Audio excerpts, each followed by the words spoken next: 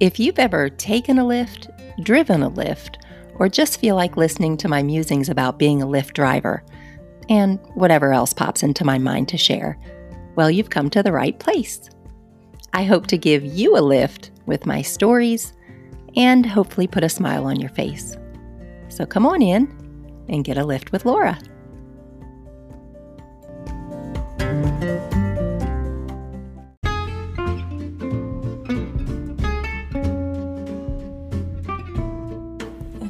Hey there!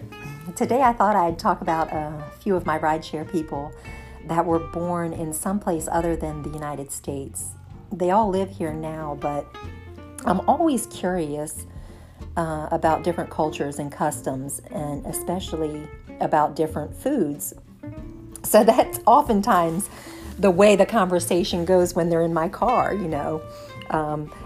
My first lady is originally from Nigeria, Africa, and I usually drive her home at least once a week. And it's over an hour drive, so we have some time to kind of get into conversation. And when she told me she was from Nigeria, I thought, I remember from way back in elementary school, we had like a week in celebrating African culture it was like 4th or 5th grade.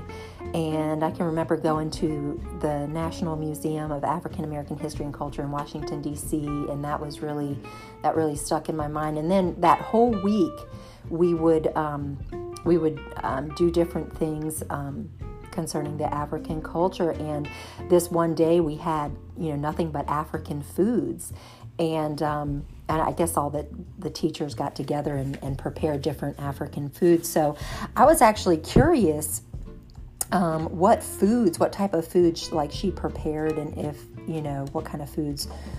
I was kind of just asked her. I said, is there certain celebrations like with like we have Thanksgiving, we have certain things that we cook on Thanksgiving. She said, oh yes, absolutely.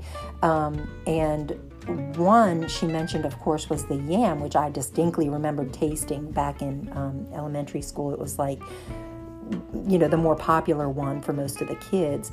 But she said that the American yams are not really the same as African yams. And she said, like, what we probably know to be yams are really sweet potatoes. And so I was curious about that. So when I got home, I actually kind of looked it up, and it said, here's a quick fact about it. The American quote unquote yam, today, the U.S. Department of Agriculture requires labels with the term yam to be accompanied by the term sweet potato. Despite the label regulations, most people still think of sweet potatoes as yams, regardless of their true identity. And also, depending on the variety, sweet potato flesh can vary from white to orange and even purple. And the orange-fleshed variety was introduced to the U.S. several decades ago.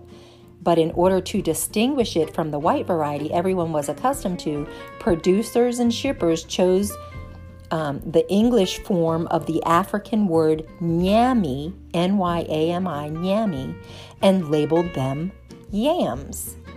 So I just thought that was really cool. So basically that delicious dish that grandma makes with the marshmallows on top is not yam, that has the big yam on the can, is actually sweet potatoes. So some of you may have known that, but I thought that was pretty cool.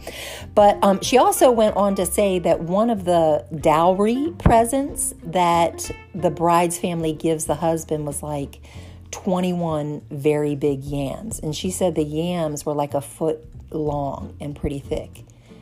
And I just thought that was cool, interesting gift to give. And I asked her about the 21, like, is it significant? Is the number significant, 21? And she said yes, she thought it was something spiritual, but couldn't think of the exacts. And I actually tried to Google that too, but I couldn't find anything on that, but that was pretty cool. But my second fella from afar was originally from India. And I found him, he was funny. Like, he hopped in the car and I asked him I'm like, what you up to? Where are we going? Like, I knew the address. He's like, well, I'm going to meet some friends at this festival downtown. And I kind of got the impression that one of those friends might be of female persuasion because like he had quite a lot of cologne on. And so, I mean, I complimented on his choice of cologne and everything. And he proceeded to tell me that he was cooking Indian food, and he said it can kind of smell strong. So he didn't want to go out smelling like food. And it was really cute because he looked at me all serious like, and he was like, you can't smell food on me, can you? And I thought it was very cute. I reassured him that there was no food smell penetrating that amount of cologne. No, I didn't say that. I'm just kidding. I just said, you smell fine. It's all good. You're going to have a great time or something like that. But I just thought that was kind of funny. And then my last foodie from afar was a German gal who she had just moved over here about a year ago. And we somehow got on the food topic. I guess I'm hungry. I don't know, like when I'm driving around, because the food topic comes up a lot with me. And, well, it's kind of a safe topic too, especially when someone's from somewhere else, and so that's kind of what I asked her is, do you have any problem finding foods that you're used to, in your country? And she said, well, I can find some things at, around the world market. And I asked her about Lidl and Aldi because I know that they're German companies. And she said, oh, yes, I can find some things at Lidl.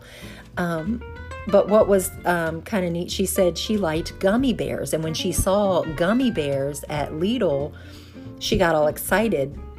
But when she started eating them, she was really disappointed because they did not taste like the gummy bears that she had been used to. And I was like, I wonder why that is. And so, of course, I Googled it. And here's what, apparently in Germany, corn syrup and artificial flavorings are not allowed. So the flavors are more subtle. Also, German gummy bears are firmer and more chewy than the American gummy bears, which are softer. Yeah, so I thought that was kind of cool. I think it might not be a bad idea for us here in the U.S. to pick that up and make artificial flavoring and corn syrup and all that illegal. I mean, that can only be a good thing, but probably more expensive. But so, yeah, they're my foodies from afar. And, yeah, I'll probably have more because I obviously like to talk about food when people are in my car. All right, so I'm going to close on a little foodie funny, okay? So what do you call a fake noodle? An impasta.